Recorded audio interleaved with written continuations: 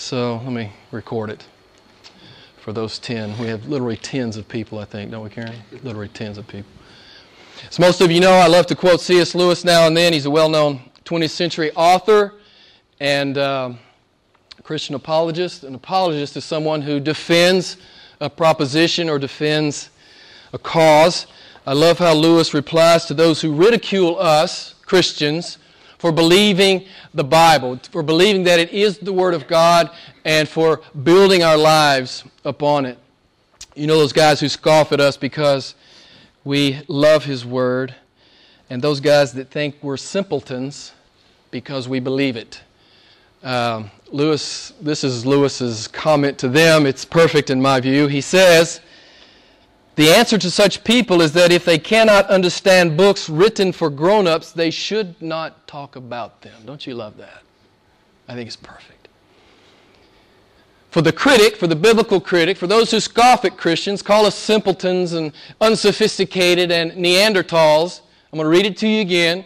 The answer to such people is that if they cannot understand books written for grown-ups, they should not talk about them. Backhandedly, of course, Lewis is saying that the Bible-believing Christian is the ultimate intellectual. So I looked up the word intellect or intellectual in the dictionary, and it says showing sound judgment, rationality, and discernment. Sounds like the born-again mind to me. It goes on to say showing mental capacity well beyond the ordinary. Yeah, I'd say that our mental capacity is well beyond the ordinary. I'd say it's supernatural. We are God-tutored, amen? We are God-tutored. The Holy Spirit, the third member of the Trinity, teaches us. I would say that our mental capacity is well beyond the ordinary. A regenerate mind comprehending and believing truth is light years beyond an unregenerate mind believing a lie. Do you understand what I'm saying? It's great to have a big IQ. But if all of your presuppositions are wrong, guess what? You get the wrong answer. It doesn't matter how many digits are in your IQ. It doesn't matter if you start from the wrong place. And of course, this is what C.S. Lewis is saying. Lewis is right. It is a book for grown-ups. Not that we shouldn't teach our children. Obviously, we should, and we do. In this church, we teach our children the Bible. But the Bible is for grown-ups in the sense that it forthrightly deals with ultimate questions. The question of God. Does He exist? Does He exist? Who is He? What is He like? How can I know Him? The question of origins. How did I get here? Am I a cosmic fluke? Am I a grown-up germ? Or is there something going on here that's more important? How about life's purpose? Why do we exist? Is it all about me? Is that how I'm to live my life? Like it's all about me, or is it about someone else? The ultimate question of sin and evil, how did we get in this mess? This moral and existential mess that the world is in. The ultimate question of salvation, can we get out of this mess? This moral and existential mess that we're in. The question of guilt. Why do I have a conscience, and why does it always condemn me? How about death? Why is there death? And what comes after death? How about judgment? Is my conscience right? Am I accountable to some higher authority? Lastly, heaven and hell. Are they real? Do they exist? And what are they like? These are some of the many ultimate questions that God answers in His Word. The unregenerate mind either ignores, dismisses, or settles for some superficially convenient answer to these questions. I'm always amazed when I engage people in conversations how few people actually think deeply about these things at all. It's as if, the whole world is entertaining itself to death, entertaining itself with superficialities. on its way to hell. God describes this phenomenon perfectly in Romans 1, 21 to 22. You guys will know this, the unregenerate mind. He says, "For even though they knew God, they did not honor Him as God or give thanks, but they became futile in their speculations." It doesn't matter how big your IQ is. If your speculations are futile and your foolish heart is darkened, you can profess to be wise, but God says, you are a fool. This is the Word of God. I don't care how big the IQ is.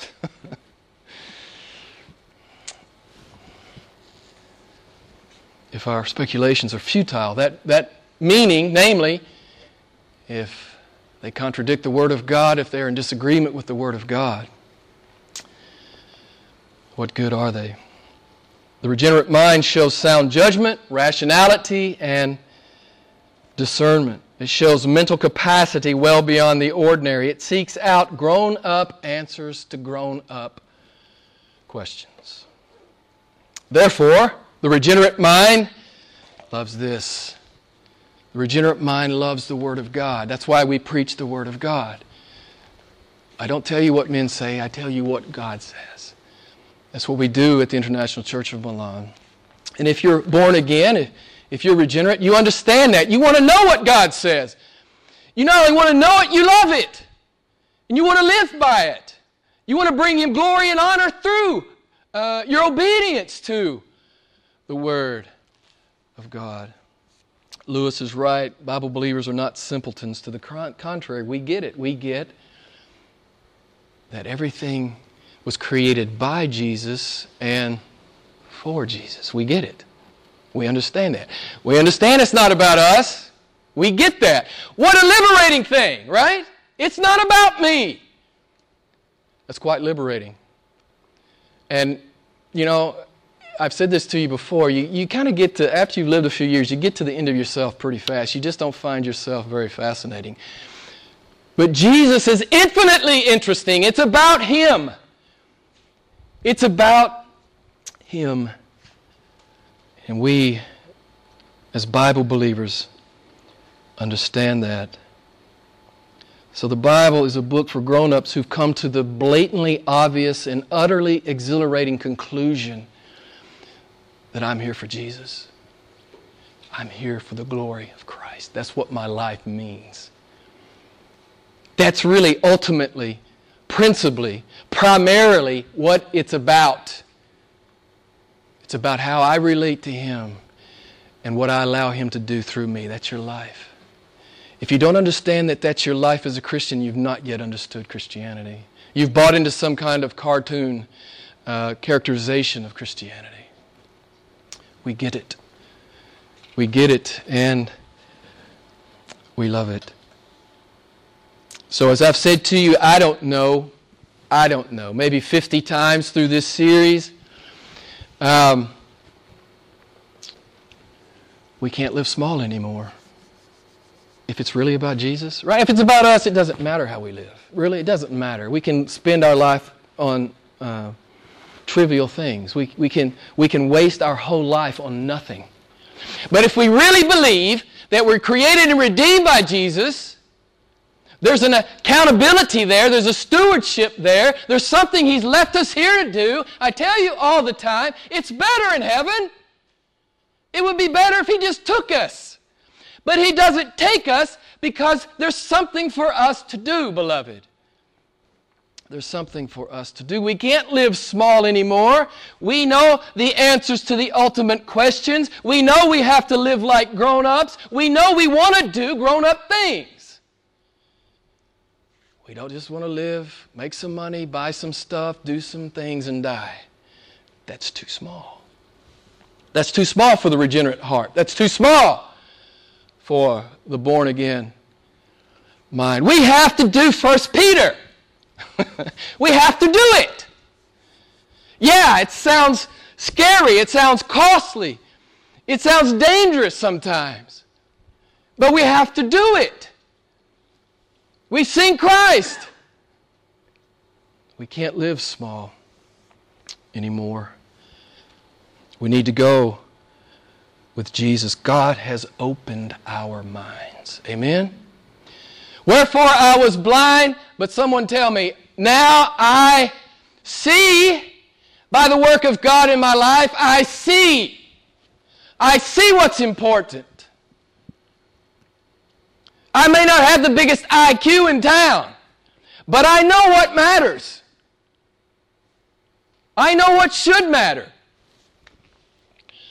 The born-again Christian knows God has given us supernatural judgment, rationality, and discernment. 2 Corinthians 4:18.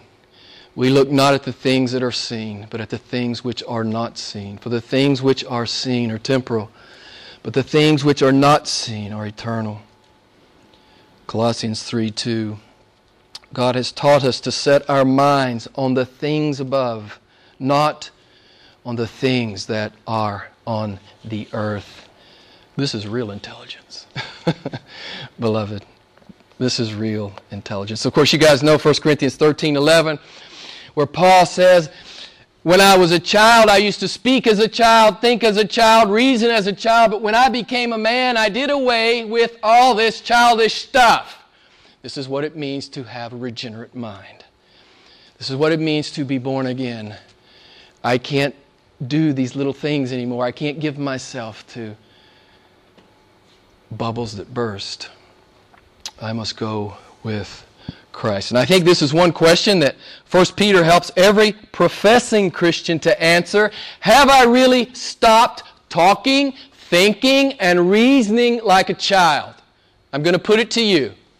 Have you really stopped thinking like the world, which to me is synonymous to thinking like a child? Have you really stopped?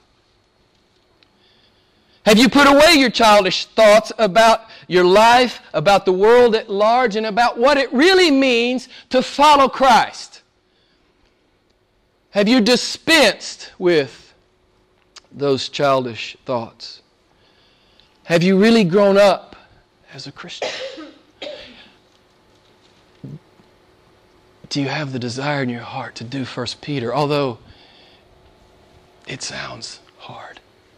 It really does. It sounds hard. Do you have an appetite? Or have you bought into some cartoon version of Christianity and some caricature of Jesus Christ, as millions have? So as we close 1 Peter, I'm going to do what I did last week. I'm going to quickly go through the list of all that Peter says about suffering for the cause of Jesus. Because I don't want you to ever forget that this is a component of who you are if you claim to be a follower of Jesus. In 1 Peter, God has told us that our trials are necessary. Chapter 1, verse 6. God has told us that our faith will be tested by fire. Chapter 1, verse 7. God has told us that sometimes we will suffer unjustly. Chapter 2, verse 19. God has told us that sometimes we will do what is right and we will suffer for it. Chapter 2, verse 20. God has told us that we have in fact been called for this purpose, to follow Jesus Christ in suffering. Chapter 2, verse 21.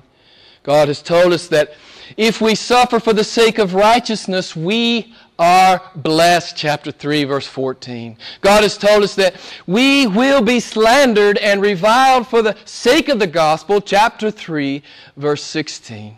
God has told us that since Jesus suffered in the flesh, we should arm ourselves with that very same purpose. Chapter 4, verse 1. God has told us that we are not to be surprised at the fiery ordeal among us as though some strange thing were happening to us. Chapter 4, verse 12. God has told us that to the degree that we share the sufferings of Jesus, we're to keep on rejoicing in it. Chapter 4, verse 13. God has told us that if we are reviled for the name of Jesus, we are blessed. Chapter 4, verse 14. And lastly, God has told us that when we suffer according to the will of God, we are to entrust our souls to a faithful Creator in doing what is right. Chapter 4, verse 19.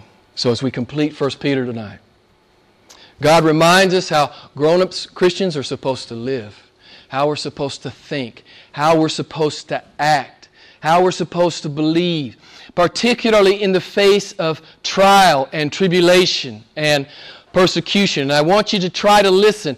We're going to talk about at least 8 characteristics. I'm going to they're embedded in the message, but you'll hear at least 8 characteristics of a grown-up Christian as Peter closes this great epistle. So you can be listening for that. In verse 5, chapter 5, verse 5 of 1 Peter, you young men likewise be subject to the elders, and all of you clothe yourselves with humility toward one another. For God is opposed to the proud, but gives grace to the humble. Submission is something that God has repeatedly talked to us about in this book. This is the first characteristic of a true believer, a submissive spirit. You may remember chapter 2, verse 13, Christians are to be submissive to every human institution. You may remember chapter 2, verse 18, Christians are to be submissive to all those in authority over them. Chapter 3, verse 1, Christian wives are to be submissive to their husbands. And here, Peter says, young men, who we all know, young men sometimes can be quite full of themselves. Peter turns to the young men and he says, submit to your elders. Submit to, yes, those who are senior in age to you, but there's another meaning here. Submit to the leadership of the church. This is something that's commanded several times in the New Testament.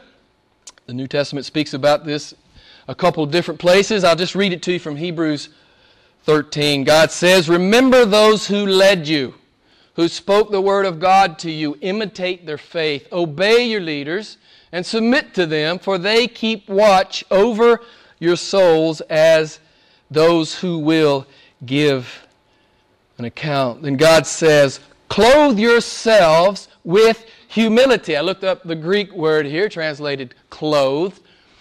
And the connotation is, it's the scarf or the apron or the overalls or the garb of a first century slave. They wore who they were. They put it on. They clothed themselves in the humility of slavery. It's as if, God is using this in a very powerful, in my view, metaphorical way. The Christian is to put on their humility. The Christian is to wear their humility. Our humility is our work apparel. Before we go out into the world, we're to clothe ourselves in humility. And of course we're to clothe ourselves in humility, as the text says, one to another. So this is the second characteristic. The grown-up Christian is to be humble. God has a lot to say about humility. I looked into the New American Standard and found out how many times the English word humble or its variations appeared. It's 104 times in Scripture. God talks a lot about humility. I don't have time to fully develop that. But you guys know that humility was no more popular in the first century than it is in the 21st century. It's seen as weak. It is seen as cowardly. You go to your local bookstore, you're not going to find a self-help book on humility. You're not going to hear a lot about humility when the valedictorian gives the graduation speech. And you're not going to see very much about humility in the media. It just doesn't sell. Men don't like humility. God loves it, but men hate it. I saw a great quote from John Piper on this. Let me read it to you. Piper says, the basic reason for the absence of humility in the culture is not hard to understand. Humility, listen to this, humility can only survive in the presence of God. He's right on the money. If you don't have any humility, you probably haven't met the Lord. I'm not saying that we all have arrived in a perfect place. We all have miles to go. I certainly do. It's a progressive thing. But Piper goes on to say, when God goes, humility goes. And then he says this, in fact, you might say that humility follows God like a shadow. I love that, beloved. God calls us over and over and over in the Bible to be humble. So why does God oppose the proud? You saw it here in the text. Why does God oppose the proud? Can you think why? What's the closest place in Scripture that the Bible tells us the origin of sin? What's the closest the Bible ever comes to identifying the origin of sin? You remember? Satan's, Ezekiel 28:17, Satan's heart being filled up because of his perfection, because of his beauty. Then in Isaiah 14 we see Satan's arrogance in saying, I will make myself like God. That's the closest the Bible comes to identifying the origin of sin in the cosmos. It's pride. It's pride. Sin, rebellion, death, judgment, and hell flowed out of the pride of Satan, and it is continuing to flow out of the pride of men. God hates pride. God hates it. Every evil thing flows out of pride. You know, sin is simply a declaration of independence from God. And how arrogant and proud is that for a creature made of dust to declare his independence from the eternal God. God hates pride. C.S. Lewis says, it is the basic sin of all other sins. And then he says, at this very moment, you're doing it. And I'm doing it. Or we're about to do it. Or we're repenting of it. Amen? There's a lot of pride in all of us, I know. The key for the Christian is, as he discovers it in his life, he's repenting of it. He's laying it down. He's saying, oh Lord, deliver me from this scourge of pride. It's the first thing of the 7 things God says He hates in Proverbs 6. Many of you are familiar with that famous passage. He hates haughty eyes. He hates it. One translation says He hates a proud look. One of the paraphrases said He hates arrogant eyes. The literal translation is that God hates high eyes. Eyes that look down on everyone else. Not only does God hate a proud look, we see it here in the text, He is opposed to the proud altogether. Beloved, do you feel the weight of that? Do you feel the weight of that? Infinite, eternal, omnipotent, sovereign God is opposed to those who are proud. It's the converse of Romans 8:31. If God is for us, who can be against us? Well, from this text we understand if God is against us, who can be for us? Really? Who can be for us? Many struggle in this life looking for some solution to their problems. In fact, for many the problem is pride. And if you're filled with pride, God says, my hand is against you. You can't find any deliverance until you deal with your pride. God opposes the proud. Beloved, I know the world sings a different song. God is opposed to the proud. And of course, the sobering reality here is God doesn't simply oppose the proud for a day or for a season or for a lifetime or for a millennium. He opposes the proud forever. In His wrath in hell. But did you notice the good news? God gives grace to the humble. True humility is a sign of God's presence in the believer's life. It's a sign of God's transforming grace in the believer's life. Fallen men do not come to humility natural. It is God taught. If you've got an ounce of humility in you, God taught you that. And because He loves you, He's going to continue to teach you how to be humble. He's going to continue to teach you humility. Why? Because He loves you. I love Micah 6:8. Many of you know this great text. And what does the Lord require of you but to do justice, to love kindness, and to walk humbly with your God? This is how grown-up Christians live.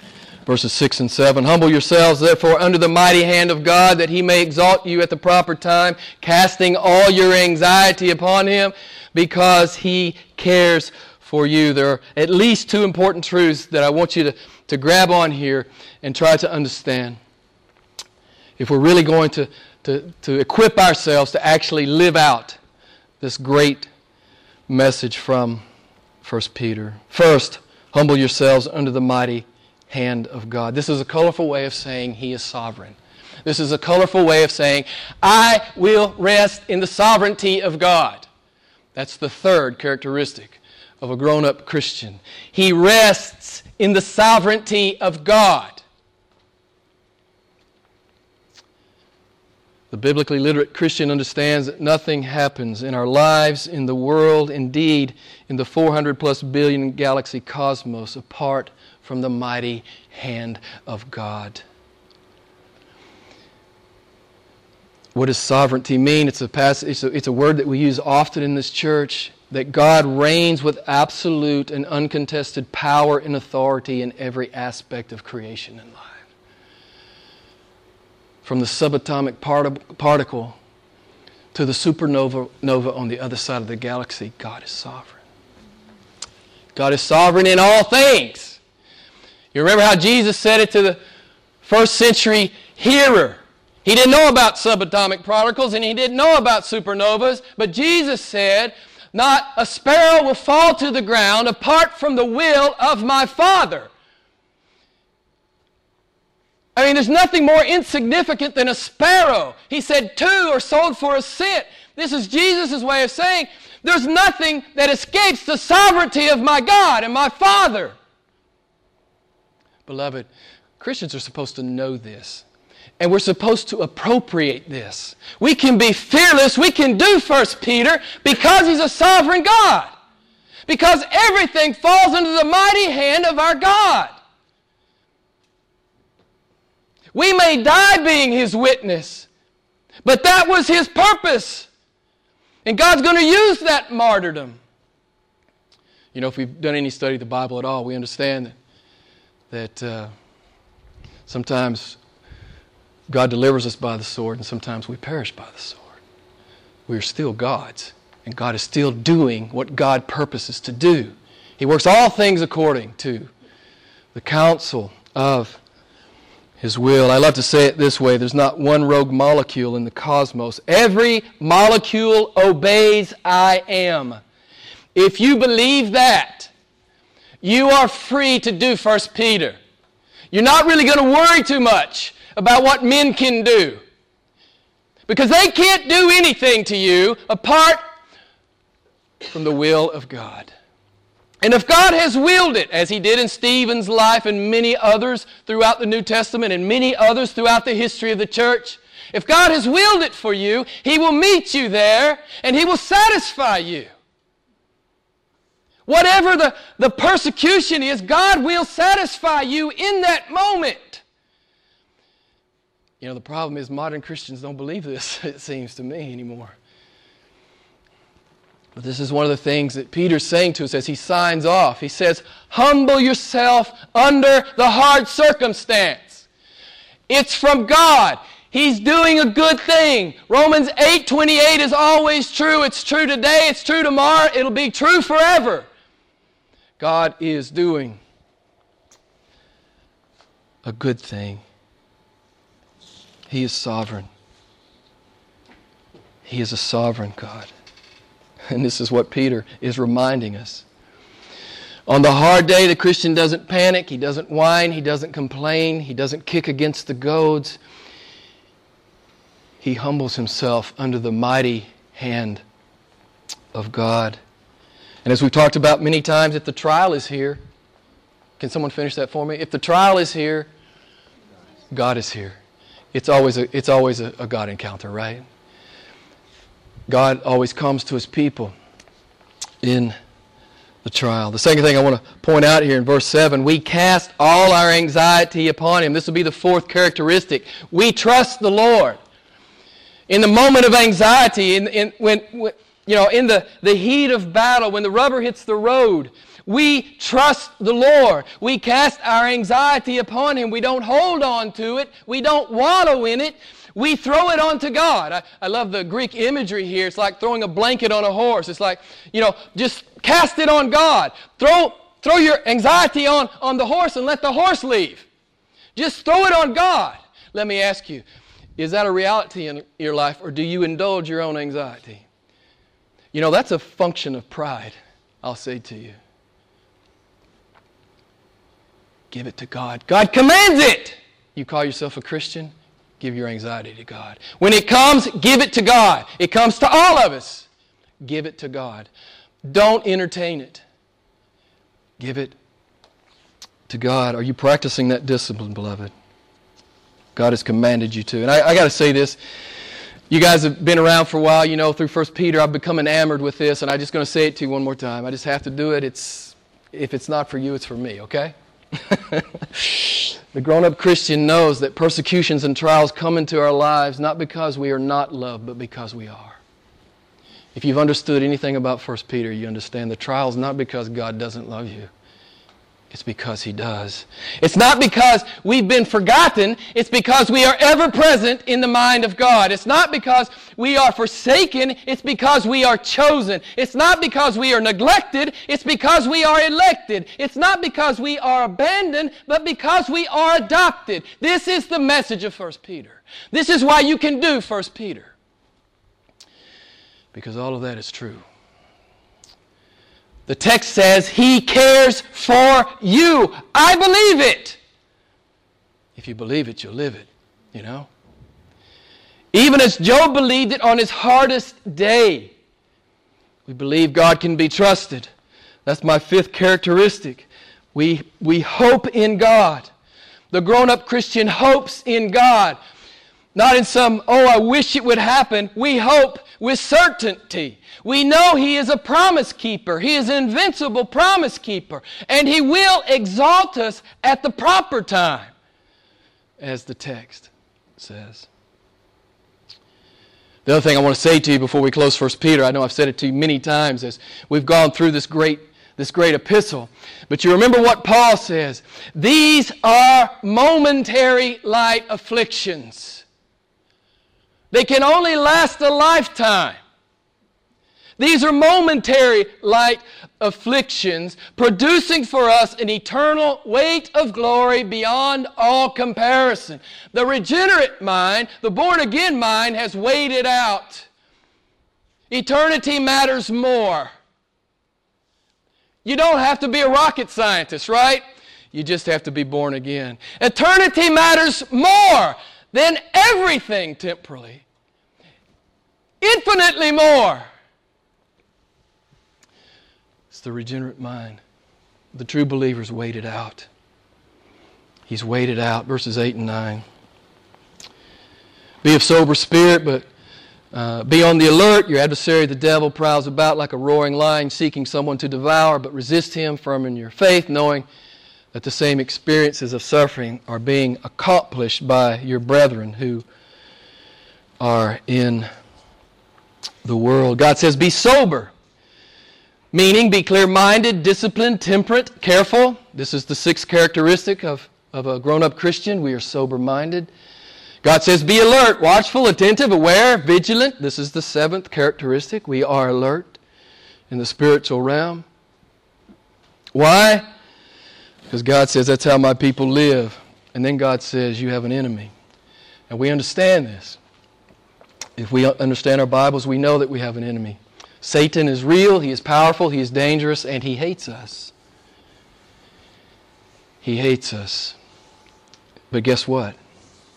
The thing you always have to remember is that he is no more than a dog on God's leash. He is no more than a dog on God's leash. In 30 years of ministry, I've seen 2 principal errors regarding Satan. First error are those who discount him. The Bible clearly says here, God says to us, be on the alert and resist him. We're not to discount him. He is a powerful adversary. The other mistake is that I see some focus on Satan. You never see this in the Bible.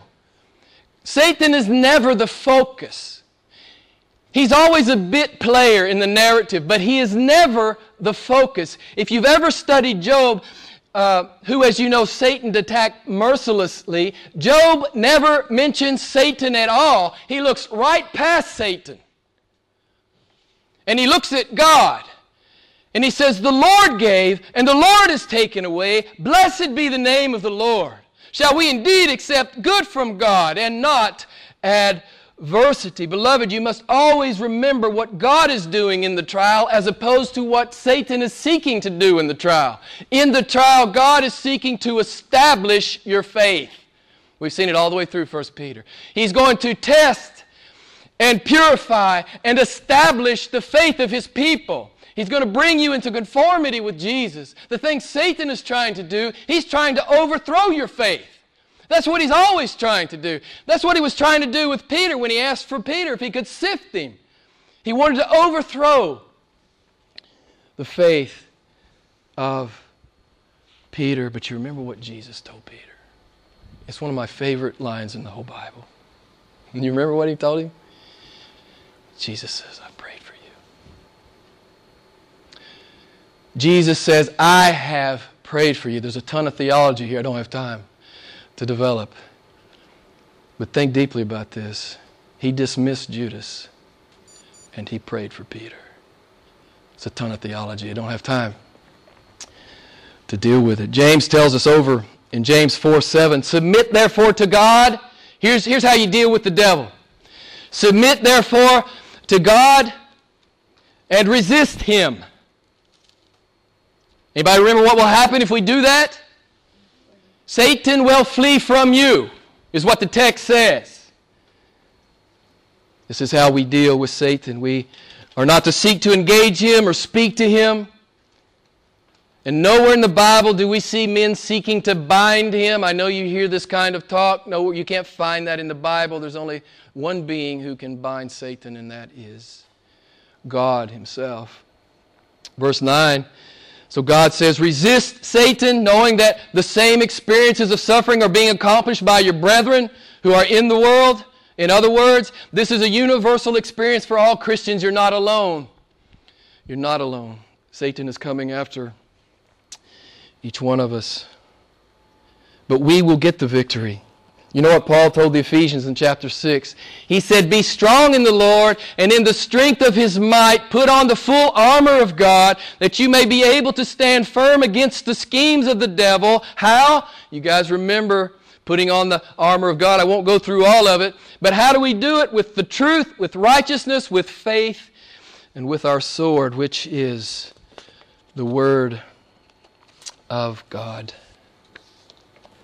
Verse 10, and after you have suffered for a little while, the God of all grace, who called you to His eternal glory in Christ, will Himself perfect, confirm, strengthen, and establish you. God says after you've suffered for a little while, it's my will that you suffer for a little while, for the glory of Jesus, for the conversion of the lost. Your testimony will bring men to Christ. We've seen it all the way through the history of the church. After you've suffered for a little while, God says, I will exalt you. I will perfect and establish you. Don't you love it that Peter says, God will do it. God will do it. You know, there are millions who call themselves Christians. They're not sure if they're going to make it. They don't have a biblical soteriology. They don't understand how God saves a man. I'm not sure if I'm going to make it. I'll make it. God will make sure I'll make it. That's what you learn if you actually read the Bible. God will make sure through the trials, the hardships, the persecutions, and the tears, and Satan's attacks, God will bring His people to glory. Why? Verse 11, to Him be dominion forever and ever. Amen. Jesus said it 9 times in the Gospel of John, I will never lose one of my people. You don't have to be afraid. You're firmly in the grasp of the triune God. And you can do 1 Peter because He is who He is, beloved. He is who He is. He is the invincible, unassailable, unstoppable, dominating God. And I don't have time to develop this, but you guys, you know the great text, Isaiah 46, 9 and 10. Isaiah says it perfectly. God says through the prophet, "For I am God, there is no other. I am God, there's no one like me. I declare the end from the beginning, saying my purpose will be established and I will accomplish all my good pleasure. No one can stop Him. He will bring His people to glory." Perfectly. So we understand from 1 Peter, Christians will suffer merely because we're Christians. God says it will happen. If you don't believe that, your Christianity is not biblical. You've not been taught properly. You've not studied the Bible for yourself. This is the clear message of the Bible. And Peter tells us we're not supposed to be surprised. I know you know this one. We're supposed to be ready. Be ready. We're not surprised when it comes. We're ready to stand and give a witness, right? We give a blessing, even in the face of persecution. And we give a witness. Look at Peter's last exhortation. This is the 8th characteristic of a true believer. Look what he says. He says, "I have written in this book the true grace of God." He says, then what does he say? What's the command there? Someone tell me from the Word. What does he say? Stand firm in it. Christians stand firm to the end. We persevere to the end. We stand firm in all that God has done in our behalf. And I got to do this one more time and I'm done. You guys that were here early on in this series, you know, I got hung up on this and I just got to where I probably put it into too many sermons, but I got to do it one more time because I love it. We can do 1 Peter because the first 12 verses of 1 Peter chapter 1 are true. And I'm just going to give you the summary.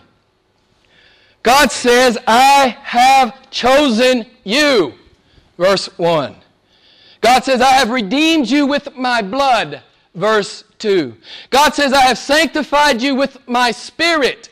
Verse 2. God says, "I have caused you to be born again." Verse 3. God says, "I have prepared an imperishable inheritance for you." Verse 4.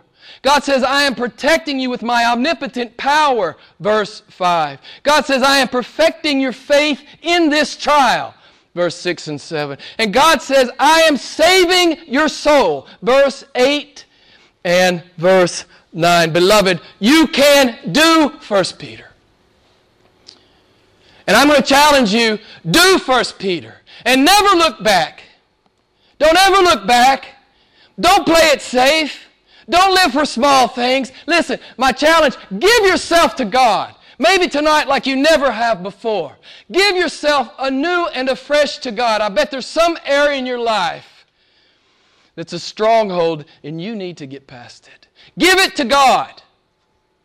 Give it to God. Beloved, we can live 1 Peter because our God is sovereign. Peter says, stand firm in who God is. Stand firm in what God's done. Stand firm in God's promise. Beloved, I challenge you, stand firm as a Christian. Be fearless in the world. Obey the Lord with glad, reckless joy. Let's pray.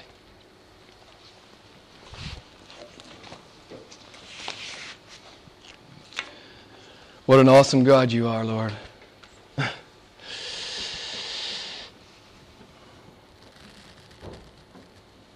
You've done everything that's necessary. All we have to do is act. All we have to do is really believe. All we have to do is hold on to who you are and what you've said and what you've promised. Father, thank you for calling us to yourself. I am in awe that you have called me into relationship with yourself. I am in awe that I can know I am. I am in awe that I can love I am and serve I am and glorify I am. Thank you, Father, that you have called us to yourself. Thank you, Father, that you have purchased us. Thank you, Father, that you have sanctified us. Thank you, Father, that you've caused us to be born again. Thank you, Father, that you are protecting us with your omnipotent power. Thank you, Father, that you're in the midst of our trials and you're doing a good thing. Thank you, Father, that you will bring us to glory. Thank you, Father. It is your work. There's nothing for us to boast about. You've done it. It's all grace. It's all free, sovereign grace. And we praise you, great God.